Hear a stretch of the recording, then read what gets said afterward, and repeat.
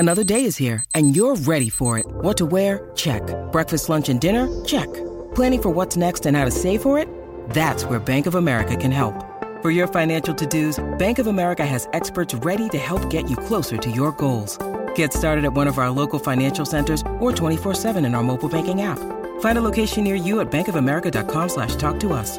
What would you like the power to do? Mobile banking requires downloading the app and is only available for select devices. Message and data rates may apply. Bank of America N.A., member FDIC.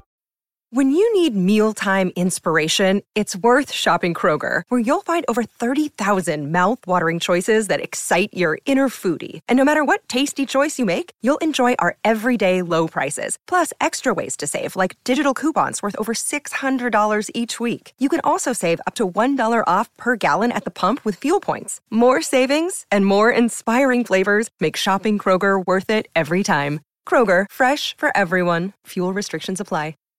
Do you ever see a successful woman on your feed or in a magazine and think, wow, it must be nice to have it so easy? Well, think again. Behind that glossy cover or smiling face is a ton of hard work, countless failures, and endless learning experiences. I'm Rebecca Minkoff, and I'm here to tell you that success isn't a walk in the park. It takes grit, resilience, and a willingness to take risks. That's why I created Superwoman, a podcast that peels back the varnish and gets into the nitty-gritty of what it takes to make it as a woman in today's world. From luminaries and game changers to women you've never heard of but should, this podcast is here to inspire you to take your next leap, no matter how daunting it may seem. We'll explore the sacrifices these women have made, the highs and lows they've experienced, and the lessons they've learned along the way. So if you're ready to be inspired and learn from some of the most successful women out there, join me on Superwomen. Together, we'll uncover the stories behind the successes and prove that with hard work, determination, and a little bit of luck, anything is possible.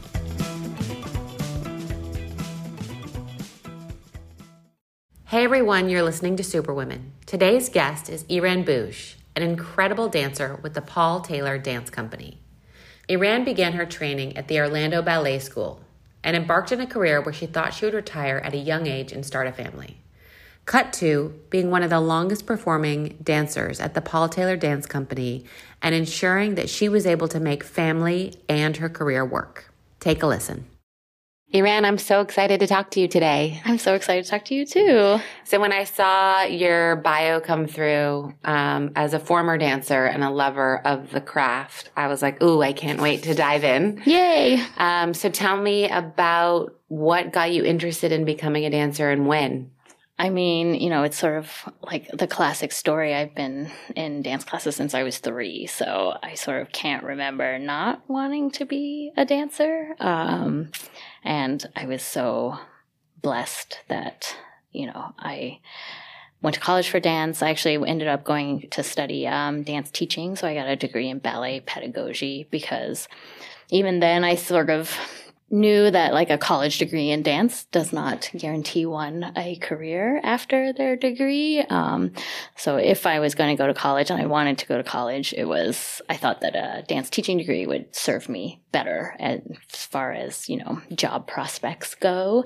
But after I graduated, I had sort of been introduced to the Paul Taylor's company by some of my teachers and did some summer intensives while I was still in school, and I had just fallen in love with his way of moving. And shortly after I graduated, a woman left the company and they had an audition and I got in like straight out of college. So it's just been so, my dream just came true right away. Yeah. Oh my God. Now with some careers, you can not know what you want to do till you're 18 and go to college and figure it out. But dance is not one of those. It's almost like I was sharing before we started, my daughter's 9 and has the dancer body, and she should do it. She doesn't want to. So I'd love for you to talk about the commitment and the discipline it takes to be a dancer.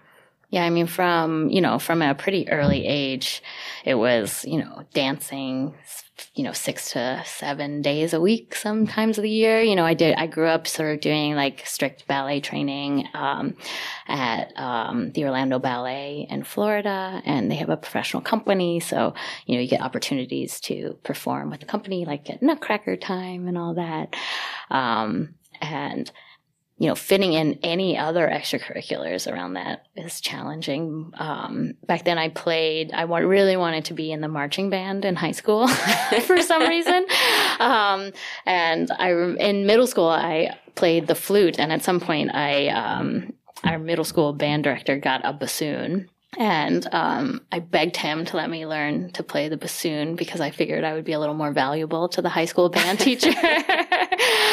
Because I really wanted to be in the marching band, but I knew that that required a huge commitment and that sometimes dance would take priority over that. And I wanted him to want me in the band. But yeah, it's interesting because as now I've been with the Paul Taylor Dance Company for 18 years and, a dancer's career is not long. Like 18 years is a pretty long career. And so over the last many years, I've been thinking, okay, when I retire from dance, like what next? Because so you start like evaluating. I'm like, well, I took one sort of hobby, like, dance was sort of a hobby as a kid, and I made it a career. So it's like, I start thinking about the hobbies I have now, like which of them would I want to become a career, if any of them, but all consuming. So you have focused on this as part of your life's work for the last 18 years with Paul Taylor. You thought about becoming a mom pre-pandemic, but I'm sure what went through your mind before that, the impossibility of it in your case? Yeah, I sort of always imagined that I would retire and then become a mom. And that was how, the people ahead of me in the company, most of the women that I saw ahead of me, they retired and then they became moms. And therefore, many of them, A, became moms later in life than average, or B, had shorter careers than the men in the company. And, a few of the men became dads while in the company, but even that was rare because it's a very, difficult lifestyle. You have to be pretty selfish about your time and your body. And we go on tour sometimes for a few weeks at a time. And there's no sick days. There's just it's only 16 dancers. It's really difficult to cover when somebody's gone. So none of your time is your own. You can't just ask for a vacation. Right. So I didn't imagine it really being possible. And no woman had had a child and come back to the company since the 80s. So, wow. Because of the impossible schedule and the grueling days and the no sick days. So. And, I think the world of dance at large is only just now becoming more open to parents in some ways, you know? I think some, outside of modern dance, I think the ballet world is a little more family, there's just more people doing it already in the ballet world for some reason. A little bit less in the modern dance world, but we're catching up now. Yeah. It's funny to hear you say that it's more in ballet than modern, because I always think of modern as more progressive. Yeah. And more just different body types versus ballet has always been very, size 0 tall and lean. Tall and lean. So it's interesting that's been more. So COVID hits. And what happened with the company? The company was kind of amazing, I thought, in the early COVID days, because lots of companies, almost immediately had to put many of their dancers on unemployment. And, collecting unemployment and being unemployed for a few weeks out of the year is pretty a typical thing in the dance world. Our contracts aren't for 52 weeks a year. Right. But the Taylor company really went out of their way from the get-go to be we are going to make sure that you guys, I think the whole company took a paycheck from the executive director down to the least senior dancer. But after that, they made us whole. They made sure that we made the money that we were supposed to make every week. Wow.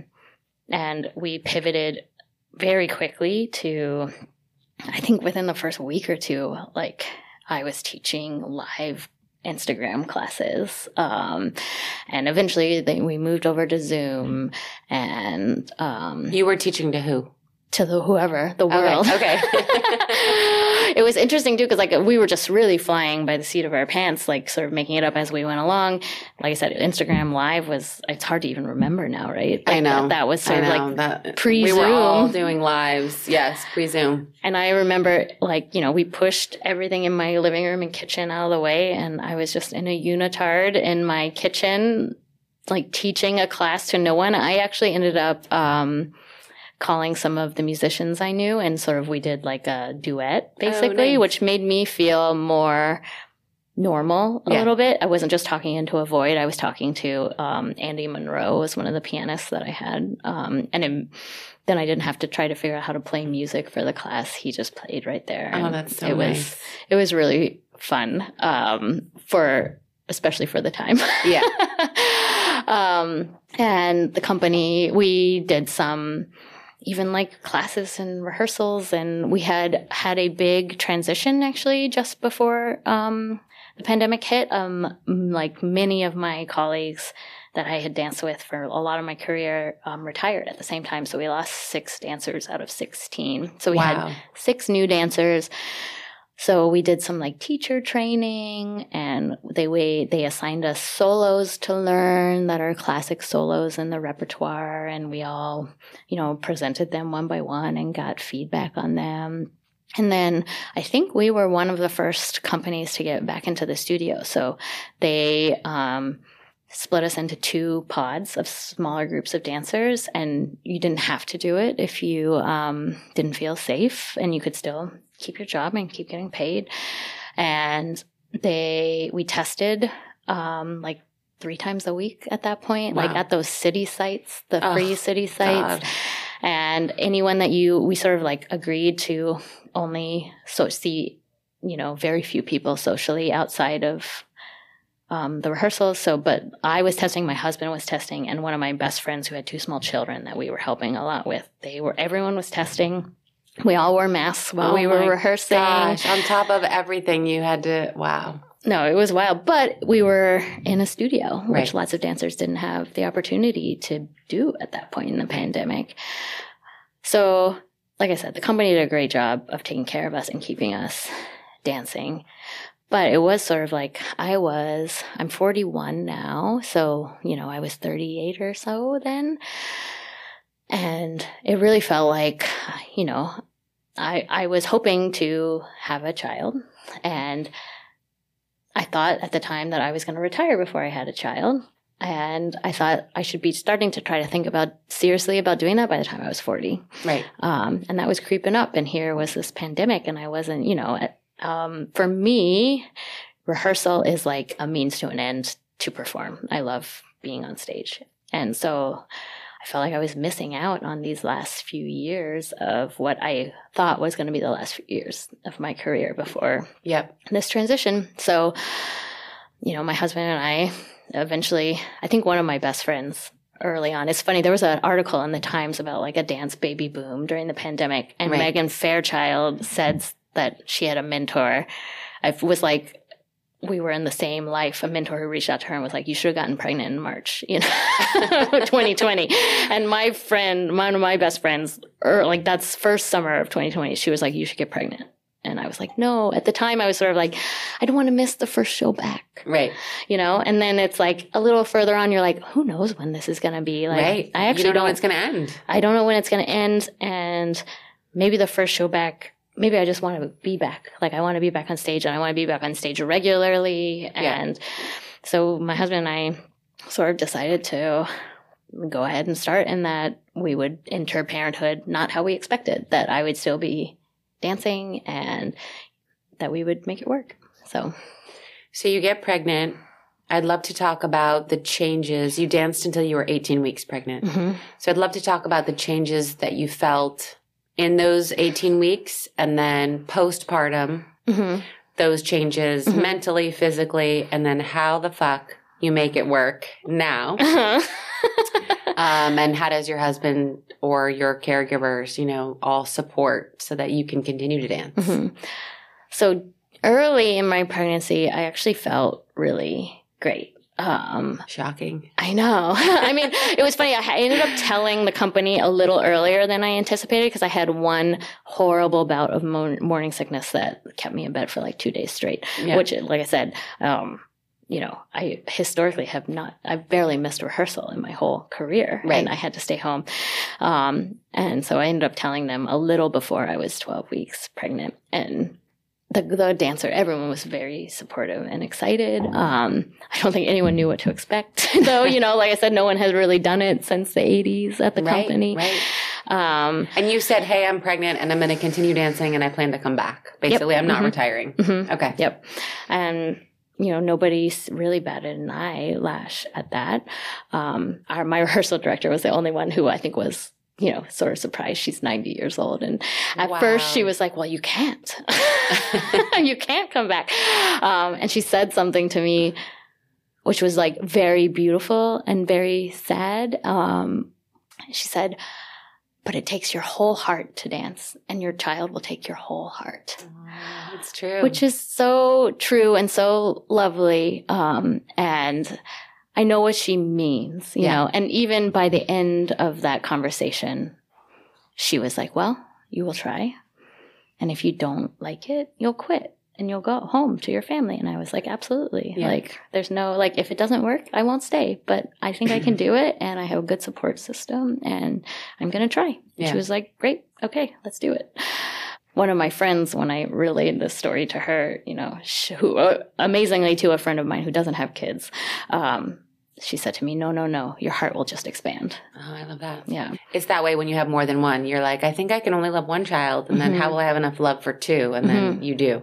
So it's the same with your career. Yeah, exactly. So what sort of mental and physical changes occurred, and how did that change your dance and how you dance now? I mean, huge. Like I said, early in my pregnancy, I didn't feel super different. I felt heavier. Even for my last show, like I was a little bit visibly pregnant. And right around that point, I did actually get to perform for our first live audience in my last show before I was pregnant, or before I left for my leave, which was really fun, really cool, and fun to do with her there with me. Yeah. And just after that, I started having like a lot of pubic bone pain. I know that pain. And it never got better. Yeah. For like the rest of my pregnancy. It's a good one. Yeah. To the point where, was it separating? I had a bigger separation than normal. Yeah. I know the pain. Okay. And, I was by the time, midsummer, that was like. Midsummer of 21. Midsummer of 21. Yep. Okay. Between the pubic bone pain and the heat, like I was like the slowest person on the sidewalk. Yep. And you have a new appreciation for how difficult the city can be if you're, not super able-bodied. Yep. And then once you get a stroller, you also have that same appreciation. But walking alone became hard. So I sort of imagined dancing through my pregnancy and was very curious about what it would feel like.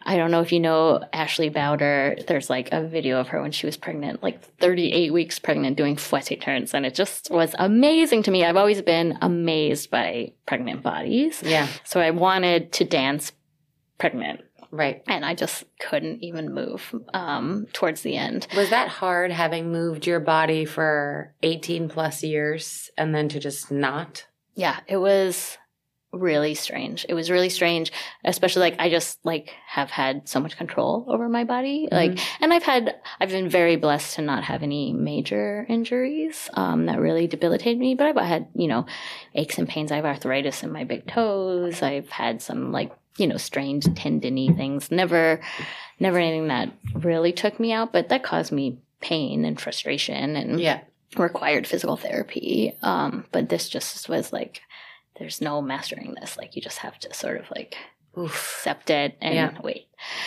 And, lucky or unlucky, my daughter came 7 weeks early. Oh my goodness. So she did not pushed me to the max with that. In that way, it's a blessing. Yeah, for my body, I think it was a blessing. I certainly would have loved for her to stay inside a little bit longer. Yeah. So was she in the NICU? She was in the NICU, yeah, for 18 days. Oh, my gosh. Yeah. Okay. In the pandemic, it was still, that was sort of like the Omicron. Oh, God. So were you allowed in there with her? We were allowed in, oh, good. But, we had to wear masks. So, yeah, I didn't even kiss her until she was like 20-something days old. Yeah. Oh, God. Yeah. Okay. Yeah. That would break me. It was pretty They wild. wouldn't let you kiss her, or you were just wanting to be cautious because she was so early? You're supposed to wear the mask inside. I'm a rule follower. I think I did. Was I? No, I was wearing a mask. She came very quickly. It was like a big surprise. And my water broke and she was born like an hour and a half later. Like we barely made it to the hospital. Oh, my gosh. Yeah. And I think I was wearing a mask when she was born. I basically hardly remember. Oh my gosh, that's a very quick labor. It was crazy. It's like you don't really want to tell many women. Right. I basically did not feel a contraction. Like she was just coming out. Wow. Yeah. Wow, that's a blessing. I've been mentally prepared for like a labor, I trained as a doula many years ago. So I've been to 6 births and oh my gosh. I was ready. That's to incredible. Go through when labor. I retire, dancing and doula, that's going to be my thing. I love it.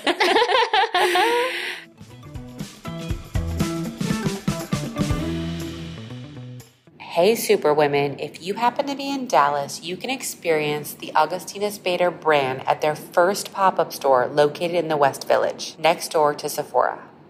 The brand will open its doors on November 16th and will be there until the end of December. So stop by for all of your critical skincare needs.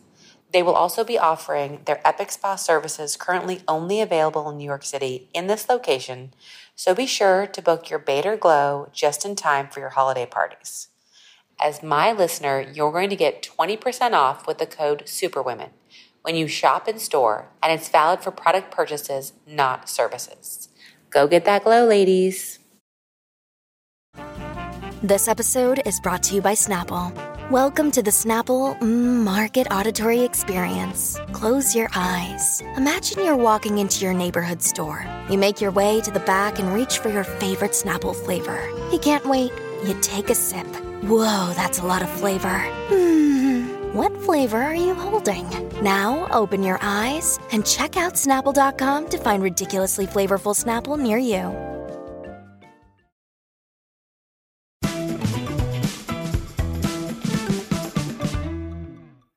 So when did you decide, okay, she's born, she's here, I'm going to go back, and how did you decide to go back?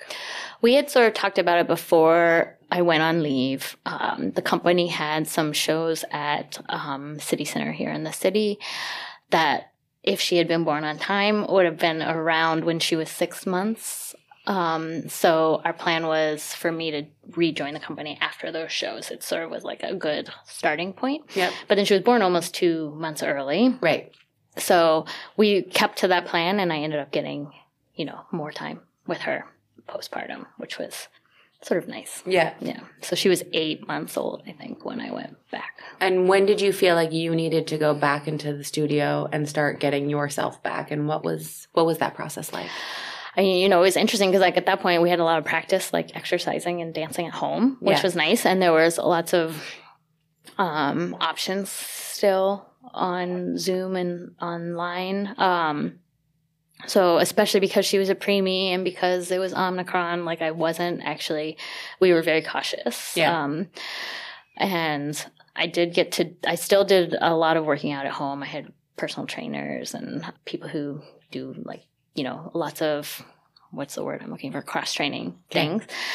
And my mom came for the entire month of February, I think, and she was born end of September. So that was probably when I was 6 months postpartum that was sort of my first, okay, I'm really gonna start really trying to get back in shape. But I was still having a lot of the pubic bone pain at that point, and that sort of adductor inner thigh pain. But I had some great pelvic floor physical therapists. I'm going to need those recommendations. I highly, highly recommend them. One of them I'm still working with to this day because she specializes in pelvic floor and feet, and she's been helping me with my arthritis a ton. Wow. But she's incredible. They're both incredible. And honestly, I started with them before I gave birth because having been a doula, having watched many women, and as a dancer, I think I was sort of like, nobody teaches a woman how to push before. And so you're in this high stress situation and people are screaming things at you. And I felt like what I was witnessing was people wasting their energy. Yep. And like what they were telling you to do, it wasn't intuitive. It wasn't, so I started with a pelvic floor physical therapist before birth because I wanted to learn more about my pelvic floor. I felt like even though I am a dancer, I didn't have a good sense of it and how to, what's the difference between contracting it and relaxing it. Yeah. And really, I think what you need to learn is how to relax it and get it out of the way. It's not the thing that's pushing your baby out. Right. Your uterus it's like the strongest, biggest muscle in your body at that point in your pregnancy. Yeah. So I was really grateful that I did that. Luckily for me, like literally the week my daughter was born, my pelvic floor physical therapist had taught me this breathing pattern to do, how to exhale. Some of the new pelvic floor, I feel like the most modern is that you're supposed to exhale while you're pushing, not hold your breath, even though that's still what a lot of people get taught in the hospital. Yep. I was just visualizing. Like, what did I do? I was screaming, so I was exhaling. Exhaling, that's good. But she taught me an exhale, like a sound to make, that I could exhale and relax my pelvic floor at the same time. And it was I had been hoping to have a home birth, actually. So I ended up in the hospital, which I'm very grateful that we made it there in time, especially with this preemie. But, they were doctors and nurses that I'd never met before, and it was a somewhat emergency situation, and they were screaming at me to hold my breath while I was pushing, and she was coming very quickly. And I sort of knew intuitively that she was there was not going to be a problem. Right. Like she was coming out. And I remember feeling like if I push and hold my breath the way that they're telling me, I'm going to tear. Yeah. So I sort of just ignored them and did my breath that I just learned that week. I'm so glad to hear that you knew all that, because so many women go into birth with no plan. Like they have the bassinet set up and the diapers and the cute outfits, but they haven't planned for this monumental moment that for some can go so wrong because they're not trained. Do you know what I mean? And so I always love it when I meet another woman who's like, yes, I prepared for this like you would a marathon. Or yeah, to me it was a physical pursuit that I needed to train for. Exactly. Okay, so at what point did you say, what were the conversations when you said, okay, not only am I going to go back, but I'm going to go on tour, and how am I going to make this beautiful baby work in that mix? Because, again, I go back, dance and probably athletes, the amount of sacrifice, the amount of training and intensity is more than most professions. And so I'm just curious how you get there mentally. Now that you have a heart outside your body. Your heart is outside your body. It is, yeah. It's interesting. It's because I imagined being sort of a stay-at-home mom. I was sort of like, when I retire, it'll be like a perfect transition. I can be a stay-at-home mom for a few years and then figure out what I'm going to do next after that. And now that this has happened the way it has, in some ways I'm really grateful, because I don't know if I would have struggled with this, but, I've heard that some women sort of don't know, you not only are you birthing a new person that day, but you become a new person that day. Like, you're not yourself that you were anymore. But especially after I was back in the studio, like when I'm there, I'm just who I've always been. Right. And, in a good way, I don't even think about her for a lot of the day. Like, we have daycare, and we're not planning on having more children, and so I'm really happy that she's in daycare, because I wanted her to be around other kids. And she's there from 8 to 6, because both my husband and I work, and she's super happy. She runs in every day, and she runs out with a smile every day. Like, I don't worry about her. I don't think about her. And also, that's great to have all that time in the studio or on the stage every day where like I don't worry about her. I know she's in good hands and I just feel like myself still. Yeah. Yeah. And when you go on tour, how does that work? Well, you know, it's an interesting time to do it because coming out of the pandemic, touring has not been quite as hectic as it has been in the past. Okay. So we're still sort of ramping up, but this spring and summer, which is going to be my last tour with the company, is going to be a little bit more like it used to be. Yeah. But we have had a few tours and we've experimented with a few different ways. And basically, I think bringing her on tour is really hard. I'm impressed by parents who bring their kids on tour because you're out of your routine. I don't know. My kid is a super active kid. She's not sort of a sit still and color kid. Even when she's coloring, she's running around. I didn't have that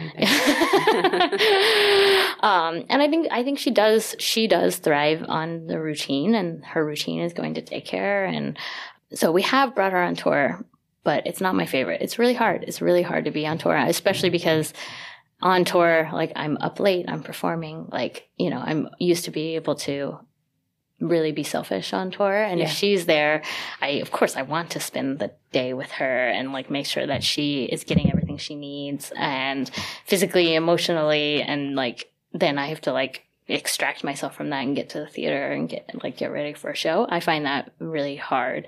And we've really decided that, you know, my husband, he's like, it's really, you know, not during the week, especially. It's not that he's not finding it very hard to be solo parent. He's like, I just have to get her up and do breakfast and get her to daycare and then, you know, pick her up and feed her and put her to bed. He's like, it's really not like I don't need two parents to get that going. So he does an amazing amount of he's done more solo parenting than I have. Wow. And if it's a really long tour, then we have flown my mom up to New York for help on the weekends. And my mom's an amazing cook, and she just makes everything like even easier for him. But yeah. So you mentioned your last tour. Does that mean you are retiring? I am retiring. Okay. Yeah, so take me through that process. Is it bittersweet, or you feel ready? Both. Yeah, both. You know, the reason I had her while I was still dancing is because I didn't feel done yet. Done dancing Paul's work specifically. And I really wanted to be around and dance with this new crop of dancers that came in and sort of like see this transition. And I love Paul's works. I love experiencing them. But, you know, I'm 41. My toes are killing me. And I started at some point, I was like, it's like either we just completed our Lincoln Center season here in New York. And I was like, it's either going to be one more or two more of those. Those are sort of like our Super Bowl, you know. Tom Brady in his final moment. Yeah.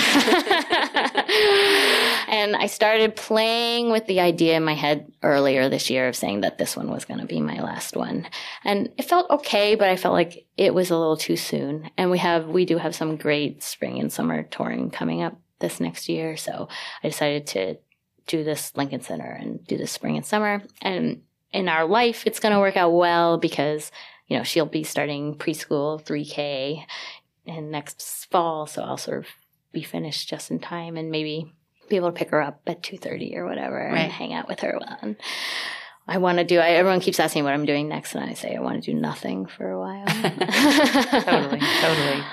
That was going to be my next question is, do you worry about you've been going, right, physically and mentally on a certain trajectory for so long? Mm-hmm. Like, what is the idea of doing nothing feel like? Because to me, like, when I took my last maternity leave, it was the first time I could almost fully check out. Mm-hmm.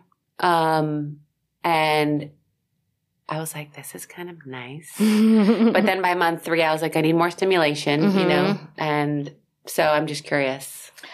It's interesting. You know, I've over the whole career, like I said, we have these sort of like layoff periods. And so there's like times in the year where you might have 3 or 4 weeks of no rehearsal. And, you know, sometimes I would manage to fill them with like teaching gigs or something. And sometimes I would just like noodle around the house. And I've been lucky in New York to have a bit of a garden for many years now. And like just and I learned to sew when I was 35. And, so I have like little hobbies. My husband sort of is always like, you always fill the time. Like, and I get stuff done around the house. And I found in my maternity leave, like I sort of imagined, oh, maybe I'll get to sew. I don't know. And that was not my kid, at least. Like I felt like she needed a lot of my attention. Yeah. And I had my maternity leave still during sort of like the last like gasp of precaution in the world around COVID. Yeah. So, I met these two women who we like we just walked around Prospect Park like for hours and hours and hours because it was sort of the only like safe thing to do in terms of, COVID precaution. And here we are with these like winter babies, just like, we didn't get to do any of the like, mommy and me yoga, like any of the sort of like nice, cozy inside maternity leave things. We didn't really do them. So it might be like a reprise of my maternity leave, but I'll get to send her to preschool and just be by myself for a few hours every day. And have had more sleep and you won't be losing from lots of places. Yes. So before we wrap, I'd love to hear like how has motherhood changed you as a performer, or has it not? No, I think it definitely has. Like one thing is, I think postpartum physically, I have learned so much more about my core and how to use it efficiently. I don't think it's like things about my body and how it functions that I think I'd been interested in and seeking being pregnant and then recovering postpartum was like the key for me to figuring out those things physically, which I'm always curious and interested in. And being a mother, or a parent, I think not just a mother, but like you have to be so present in the moment and you're so grateful. You're grateful for like every moment with your kid, maybe not every moment, almost every moment, but also you're so like when you're doing a thing that you love on your own, it's much easier to not like be distracted by everything else going on in the world somehow. I don't know. Like I feel like I can really be present in the moment.